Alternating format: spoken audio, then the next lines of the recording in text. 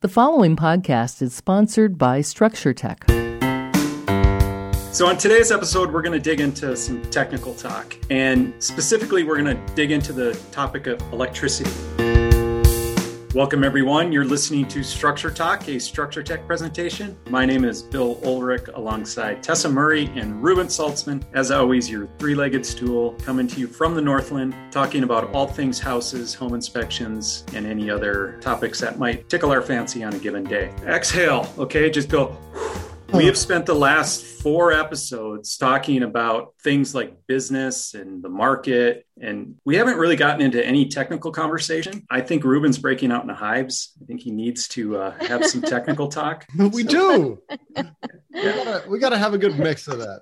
Yeah. So on today's episode, we're going to dig into some technical talk. And specifically, we're going to dig into the topic of electricity, because we all understand electricity. It's like super simple words like grounding and bonding and earth. And what's the difference between the earth and the ground and all these kinds of things. And Tessa has volunteered to explain it succinctly for anybody who's listening to this podcast. Gosh, no pressure. So tell everybody why we're talking about electricity right now. Well, we were trying to think about technical topics to discuss. And Ruben was like, is there anything that's fresh in your mind that you've been working with the recent group of trainees with? And we just covered electricity this week. And, we're focusing on kind of one system at a time. And I think that out of all the different systems we cover, the electrical system is probably the most confusing and I think the most intimidating for people. Sometimes it's plumbing, sometimes it's HVAC, but everybody can agree electricity can be a little confusing. And it can also be just downright scary. It's like the one area that if you're not being careful, it could kill you. So there's reason for people to have a little bit of trepidation around electricity. So have either of you ever been shocked, really hit hard? No, I'm knocking on wood right now. No, I've had a really close call, but I have not been shocked really. I mean, I've had little shocks here and there, but nothing that threw me across the room or anything like that. Yeah, I've never been shocked where I got thrown across the room, but getting shocked, painful shocks, probably at least a dozen times. That might tell you something. That explains a lot. I think the first one was probably, 5 or 6 years old, just plugging in a lamp where I had my finger on the prong. I remember there was another one where I don't remember if I got shocked or not, but I like to mess around. And my dad being a carpenter, he always had a garage full of miscellaneous stuff. It's like, oh, there's the electrical box, wires and plugs and all this. And I took one of the plugs and I don't know how I knew how to do this, but it was a plug and it was an extension cord. And I cut the end off and I stripped the wires back and then I connected the 2 wires to each other. So you just got the hot and the neutral connected. And I connected them with a wire nut and then I went and plugged it in. And oh my gosh, you would do this, Ruben. Oh my gosh. Yeah, I just want to know what happened. It was just a huge flash. I remember I had soot, it was like a carbon flash, and I had black soot all over my hand. Scared the heck out of me, and I very worried about how much trouble I would be in. And I had to wash my hands really good, not tell anybody, and put it all back. I'm sure my dad was like, why is this circuit breaker trip? So I've done a lot of tinkering. Oh, God. Well, I'm sure you've seen your share of odd setups in basements of old houses in probably Minneapolis, not St. Paul, because we don't do weird things like that, but mostly Minneapolis. Right. I remember one day I walked in our oldest son's room and he had a tendency to take things apart and strip back wires. And there was an extension cord that he must have wanted to use, that he just peeled it back. He took the ends off and he jammed it in the outlet, and it worked fine for he had 2 computers and something else plugged into it. Oh my God. That's the stupid thing about electricity is you can get it so horribly wrong, but it'll still work. Right. Yeah. Scary. So how are the trainees feeling about electricity? Well, some of them were more comfortable than others, I think, coming into it, kind of just different experience levels. But There was one topic which I think seems to confuse people across the board. And I'll even say, like, I still get confused about it too. And having to put the training curriculum together, I really spent a lot of time reading about this subject because I didn't understand it, is what I found out. And what I'm talking about is grounding versus bonding and why we have it, what it means, what it does, and the difference between it. Okay. Can you expand on your newfound knowledge? Well, disclaimer here, I am not an electrician. I am just a home inspector. So I'm going to give this my best shot. And I'm sure we'll have much more knowledgeable people listening to this than I am on the topic. And please feel free to write in, let us know how we're wrong, how I'm wrong in this area, but I'll give it my best shot. So one thing I think that's really interesting is that electricity will take all available pathways to get back to its source. And I think a lot of people think that the earth is its source, but that's not necessarily true. That could be true if we're talking about lightning, but in a lot of other situations, source means the electrical panel, which is then connected back to the transformer where the electricity comes from and then gets distributed into your house. And so just understanding that electricity will take all available pathways. However, it'll have the most voltage on the path of least resistance, if that makes sense. Yeah. So if there's a lot of good conduction, you'll get a lot of electricity. In direct proportion to how much resistance that path has. Thank you. Yes, exactly. Yeah. So we've got bonding and we've got grounding, and they do two different things, these two different systems. And really, grounding is talking about a pathway to the ground, which means to the earth. Those terms can be used interchangeably. And why you would want that is so that if there is, let's say, if lightning strikes your house, and there's all this electricity, it's got to go somewhere and it wants to go back to source. You need to have a pathway to the earth for that, to dissipate all that electricity so that you don't cause fires and fry everything in your house. But what's really, really important is that all the metal components in your house are connected together so that if there's any extra electricity or stray electricity, like static or a surge in voltage or something like that, the electricity can find a pathway back to source, like the electrical panel. And the electrical panel has safety measures built in to protect people and appliances from being electrocuted and appliances from being just blown up. And so we've got circuit breakers or fuses that will trip or blow if there's extra voltage going through a pathway that shouldn't have that. Does that make sense? Was what I'm saying making sense? Yeah. And so why do we have that third prong on outlets? It brings us to the ground plug, we always call it. Really shouldn't be a ground plug, right? That ground pathway, I mean, we use the term ground, but really the purpose of that is if there is stray voltage, either through, let's say you have a hot wire in a circuit and that wire comes loose and it comes in contact with metal housing on a light fixture, you want to have a ground wire so that that stray electricity has a pathway back to the source, back to the panel, so that breaker will trip. If you don't have that ground pathway back to the panel and you don't have a breaker that will trip, then that light fixture could just be silently energized, carrying that current, and no one would know. And they can touch that light fixture and someone could get electrocuted depending on what they're touching and if they're an easy pathway or not. So that was my question. They become a pathway. And if they, as a person, are a better pathway than the housing, let's just say there is a wire hooked to the housing, but it's not hooked well. Mm-hmm. If they're a better path, then they could potentially get shocked. Yeah. And this was interesting. Ruben, I remember listening into a class you're teaching to real estate agents about the difference between electrocution versus shock. That was something that was new to me. I didn't understand the difference. Do you want to explain that? Sure. To make it really simple, you don't ever get to tell someone that you got electrocuted because you're dead.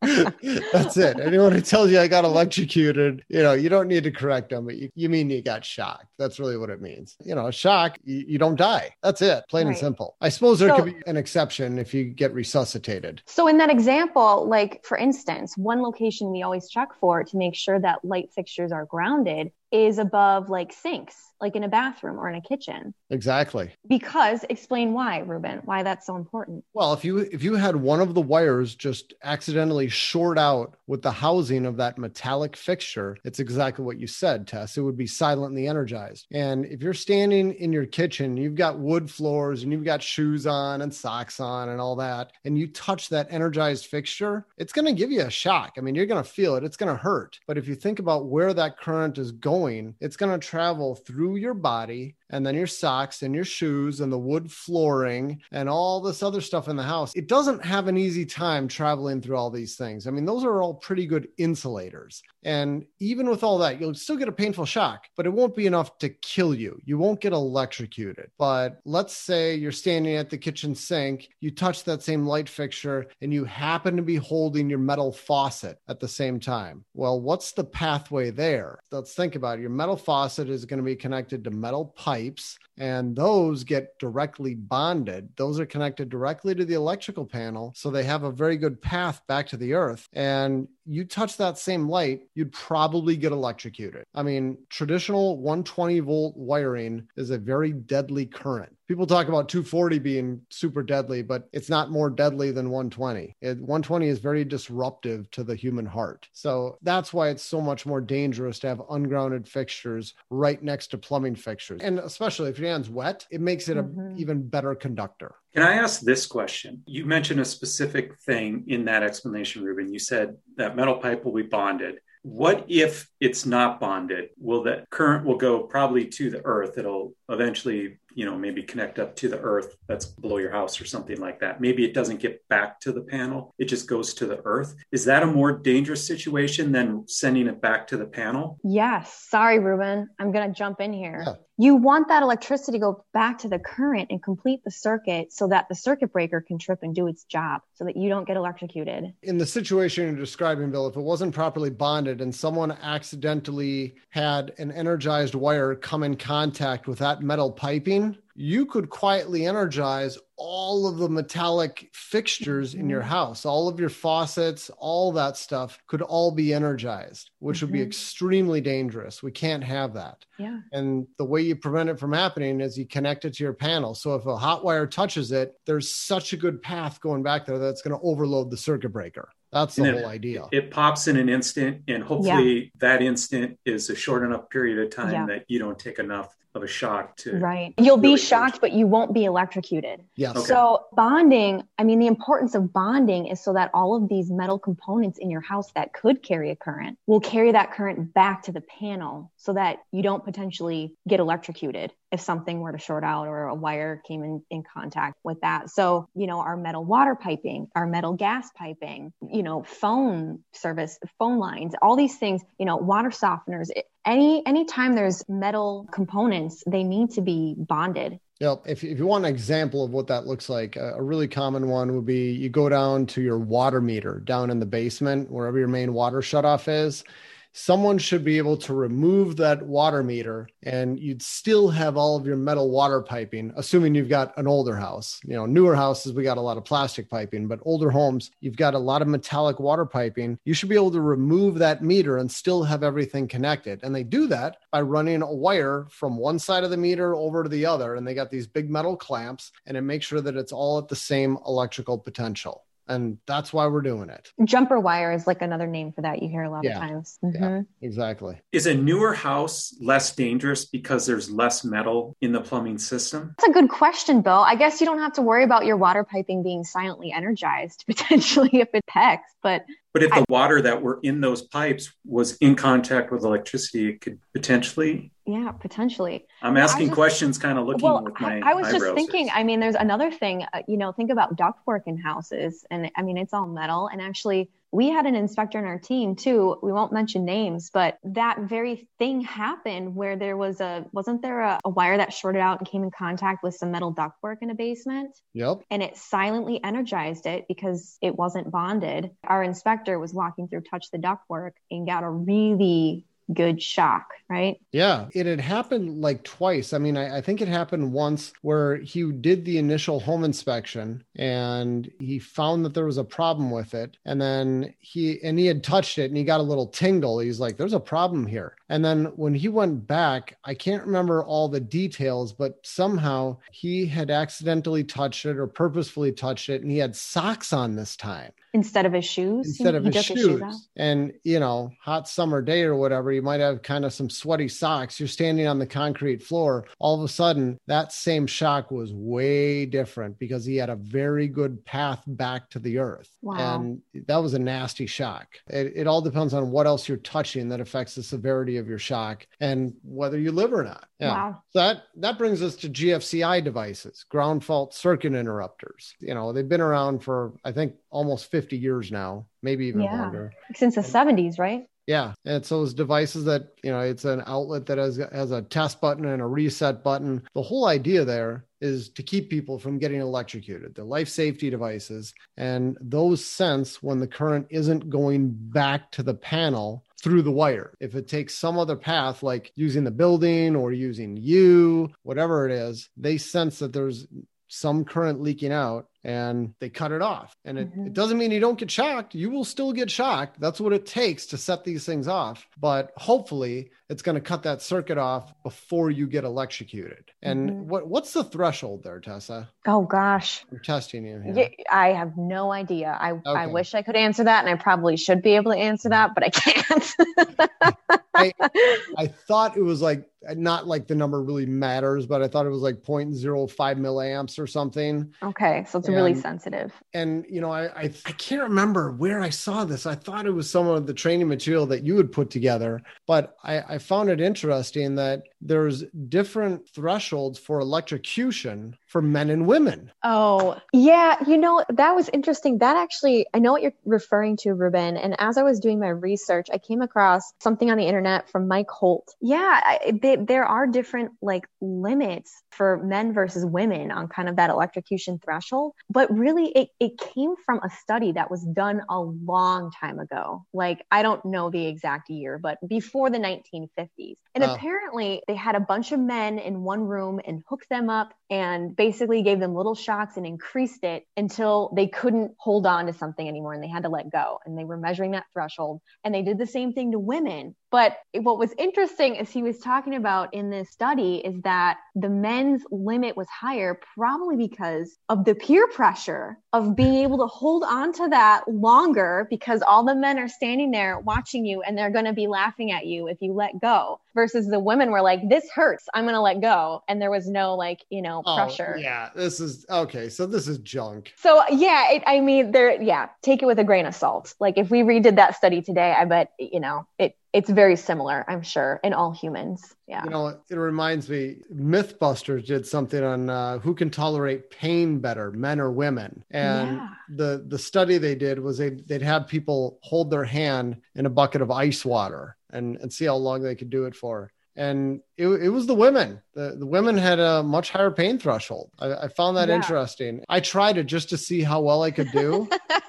And I could, a few seconds, everybody beat me on that one. And I thought, I thought I've had a pretty high pain threshold, but then I thought, well, I've had frostbite in the past. That might make a difference too. So who knows? It's so many variables. Yeah. Well, I think there is some biology behind, women's pain threshold being greater than men, obviously. I think this has been solved, for hundreds of years. Yes, because of the childbirth. But I mean, I know some people in the medical industry and they deal with men and they laugh because they're ladies and they laugh because he was such a wimp about pain, and we go through childbirth and it's part of everyday life for us. My wife is an ER nurse and she says the same thing. The men are the worst. They're worse because they're trying to outsmart their buddies or out-tough their buddies. But I mean, if the smarter species drops the electric wire first, I mean, I can take it longer than you can. Okay, you win for being the biggest dummy. Back to GFCI. So I was just going to say, Ruben, I mean, you talked about the outlets that have the test reset button on them, but for a lot of homeowners that we're doing inspections for, there's other ways circuits can be protected with a GFCI that's not just the outlet that has the test reset button on it, right? Yeah. Talk about those other methods. Well, you could have, I mean, this is what you typically have in kitchens, is where you're going to have one or two outlets that are GFI outlets, and then you wire all the rest of the outlets downstream from those. So you have the equivalent level of protection at all of those outlets, but they're not actually GFCI outlets. And to verify that, most home inspectors carry around these cheap little $7 testers, stick it in the receptacle, you press the button on top, it's a GFI tester, and it will remotely trip that outlet. So it's a way of verifying that the outlet is wired downstream from a GFI outlet. It's GFI protected, we call it. Another way to do it is you could have a GFI breaker. Same principle. The breaker protects everything on the circuit. However, if you have an older home and you've got a bunch of 2-prong outlets throughout your house and you want to upgrade those to 3-prong outlets, of course, the best way to do that is to run a wire from the panel all the way to the outlet. Or if you have metal conduit that could serve as a good conductor, you could rely on that. And you actually have a good path going all the way back. But if that's not available, it's actually acceptable to just have GFCI protection for that outlet. You can install a 3-prong outlet. That 3rd prong connects to nothing, and it's still acceptable to do this. You just need to make sure that it's GFI protected. So that's a way of kind of getting around doing a lot of extra work. The one caveat here is that if I, as the home inspector, go up to this outlet, I stick my tester in,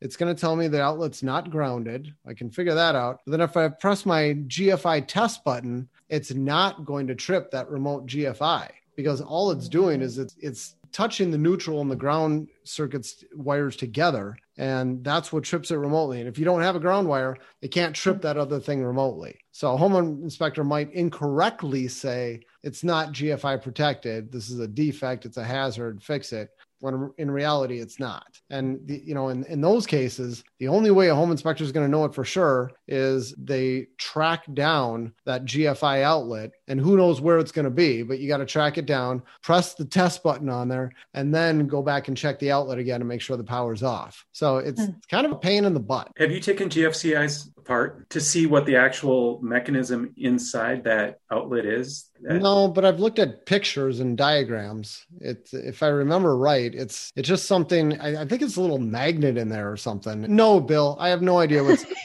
I'm surprised you take everything apart, right? Like I was going to ask you if you took that cheapo outlet tester or inexpensive outlet tester apart to see what makes that thing happen or what makes that thing sense an upcoming video blog. Oh, no, I've got pictures. I'll show you. I can post. Yes, I've done that. Well, so what's the difference then, Ruben, between an AFCI and a GFCI? Well, the AFCIs are designed to prevent fires. That's essentially it. A ground fault prevents people from getting electrocuted. Arc fault prevents fires. It's going to sense when you have current that has this irregular signature, if it's going to be arcing or glowing, causing a wire to really heat up. It's got this black magic inside the breaker that senses that, and it prevents fires. That's as much as I know. So for instance, like if someone was hanging a picture on the wall and the nail nicked a wire, that breaker would sense kind of that leak in the current and it would trip the breaker? That's right. That's right. And I mean, if you just had a complete dead short where the hot wire and the neutral wire just touched each other, any old breaker is going to get overloaded instantaneously and trip. But it's where it's just touching a little bit. It's kind of a high resistance connection, not enough to overload the breaker, but enough to make something get really hot and start on fire. That's where the arc fault breakers come in. So are arc fault breakers an acceptable safety measure when you've got a house that has knob and tube wiring? Because we have a lot of knob and tube wiring here in the Twin Cities. I would defer to the insurance company and say, hey, you guys have a problem with this house. What if we have arc fault breakers? I've never asked of this, but I'm pretty sure the answer is going to be, you got what? Huh? Yeah, whatever. Don't care.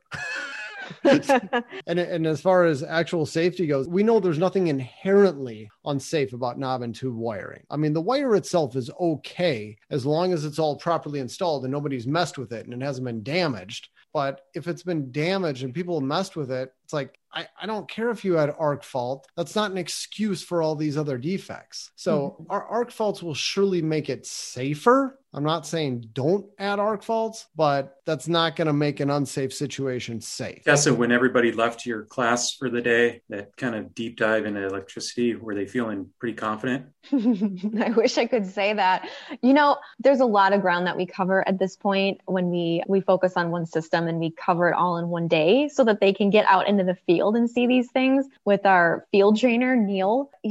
I think some people probably had a little bit more experience than others with just electrical systems. But one thing is true. I think just the idea of grounding and bonding was something that they, even if they thought they understood it, once we kind of talked through it, they realized, oh, maybe I didn't really understand it. It's the way I felt when I picked up the book, the greatest book of all time, when you want to learn about electricity in a short time. Inspections of existing dwellings. Yes. Yeah. Electrical inspections of existing dwellings. Yeah. it's a fascinating book. I mean, technical, and you got to take it in very small bites, or at least I had to, but fantastic book. Yeah, for sure. One thing that is still to this day, I don't know if I could explain it very well. And Ruben, I'm putting you on the spot. Oh, but so on your standard 120, 240 volt service to a house, you'll have 3 wires and you'll have 2 hots and a neutral, right? Mm-hmm. I'm with you so far. I understand that. Yes. Part of the inspection process is if we've got, an overhead service to a house, is making sure those wires are in okay condition and the masthead is okay. And there's a drip loop and we've got, insulation over the clamps where we've got the transition from, the utility owned portion of that line to masthead to homeowner portion. How come the 2 hot wires need to have the insulation over the clamps, but the neutral wire doesn't need that? If neutral wires can carry a current back to the transformer in a situation, they can carry current. Yeah, the neutral wire surely will carry current. I mean, the only time that neutral wire doesn't have current on it is when you have the exact same load on the 2 ungrounded or the 2 hot conductors, or you have 0 load on those 2. Anytime there's any kind of imbalance, that neutral picks up the rest of it. And it's safe to say there's an imbalance pretty much 100% of the time. So there's always current going back on that. But if you were to just reach up and touch that bare neutral, you're not going to get a shock because it's at the same potential as the earth. It's grounded. I'm just processing that. Tessa's looking out her window right now with a very thoughtful look on her face. Okay. And it makes sense because when you say grounded, that overhead service goes into the main panel. Then we've got our grounding electrode conductor, which is a bare metal wire that goes from the panel into the earth, basically. And it's tied to either maybe some rebar coming up through the foundation or metal water piping or metal rod outside the house, or 2 of those options, most likely. So that's the pathway back to the earth, you're saying. That's why it's the same potential as the earth. That's right. Because of that whole connection. Hot wires are only dangerous to us because that neutral wire is connected to the ground. And so we're always kind of completing that circuit. If we didn't do that, then you could actually touch a hot wire and you wouldn't get shocked. Okay. Yeah. See, electricity is confusing. Yes. Now, one thing that is scary, and we found this on a couple of home inspections, is where you have that neutral wire disconnected or broken or cut. However you want to say it, it's not completing the circuit. We've found that on a few houses. And in that case, if you were to grab one end of the neutral in one hand and one in the other, you would get electrocuted. So that would be dangerous. If you're in a house and you've got like some of your lights that are flickering and they're getting really bright or really dim and you're seeing all this crazy stuff in your house, there's a good chance you got a problem with your neutral wire. Either it's damaged or it's completely cut, because that whole circuit will get completed with those 2 hots. That's all it's got to return back to the circuit. That's a scary situation. It's not ghosts. Well, it could be. I'm not saying it's not, but it's more likely a problem with your neutral. Well, so now here's a question for you. Does metal siding have to be bonded? Depends on what part of the country you're in, I think. And I remember an inspection I did a while ago where there was an overhead service. The masthead was on the side of the house, and the hot wires actually passed behind the siding. They had sided over it, and it was metal siding. And I mean, just think about the dangers of that. If the siding were to damage the wiring and then you've got these hot wires in contact, I mean, it could energize the whole house, right? Yeah. I know that I've taken some home inspector training on more like of a national level, and they've talked about the importance of bonding your metal siding. And I've never seen it done in my life. I've never heard of anybody in Minnesota enforcing that. I mean, if it was done, I don't know what it would look like. I was just trying to picture that. You'd probably have to have an actual bare metal wire connected to all the different components that would be separated and then connected to a ground rod or connected back to the panel somehow. I don't know how you would do that. I have no idea how you do that. Good question. I'm sure there's listeners out there who know the answer to this and they can tell us. I'm thinking like probably Charles Buell. He probably knows, right? Oh, I'm sure. Shout out to Charles if you're listening. We got to have him on the podcast sometime. We should. Yeah. That would be fun. Now, I don't understand electrical potential. This, to me, I've read about it, tried to understand it. I can't wrap my head around it. Call me silly or like just thick-headed, but it's just something that's so hard for me to wrap my head around. Well, that sounds like a wrap, Bill. Where do we go from here? I've bared my soul about electricity. Awesome. You know what, Bill? I would need to Google that. Here it is. So the electrical potential, the amount of work needed to move a unit charge from a reference point to a specific point against an electric field. Oh, that clears it up. Typically, the reference point is Earth, although any point beyond the influence of the electrical field charge can be used. Yeah, that clears mud, right? If I was going to sum it up, I mean, this is, I think, what my high school physics teacher may have taught me. I think it's the ability to do work. Mm-hmm. Wow, I am impressed you remember that from high school physics, Ruben. I had a good physics teacher. He was awesome. You also remember every single thing that you've ever read or listened to. So. I have forgotten way more than I've ever learned. Ladies and gentlemen, that is not true. And so whatever he says, we call him something else. But can we say that on air? Do people know that we call you the savant? Nobody's ever called me that. Only everybody who works here does. Yes. So. All right. Well, I'm off the hook because apparently electrical potential is more complicated than just the simple explanation. So. And by the way, as long as I mentioned my high school physics teacher, I should just put a shout out. It was Mr. Ruzek there. Wow. That's who it was. Awesome. Do you think he's still teaching? Pretty sure. I don't know what else he'd be doing. He enjoyed his work. He had fun doing it. Well, the only reason I ask is you're like 72 years old and hopefully he's retired. Well, how do you guys feel? This was a more technical conversation. I see a more pep in your step, in your voices today. Oh, for sure. We might have to get electrical expert on our next show to set the record straight on some of this. Yeah. Maybe. I think we got at least 95% of this right, Tess. Yeah. And if not, I am ashamed because I was just teaching this to our trainees on Monday. So my apologies. I'd say for the part that we need to know as home inspectors, you got it all 100% correct. There we go. Yeah. I'm confident of that. Yeah. Close enough. Yeah. Close enough. 220, 221, whatever it takes. Whatever it takes. That's right. Thank you, everybody. You've been listening to Structure Talk, a Structure Tech presentation. My name is Bill Ulrich alongside Tessa Murray and Ruben Saltzman. Thank you very much for listening, and we will catch you next time. For more information on how we can provide you with the right information about your home before you buy or sell, contact us at structuretech.com.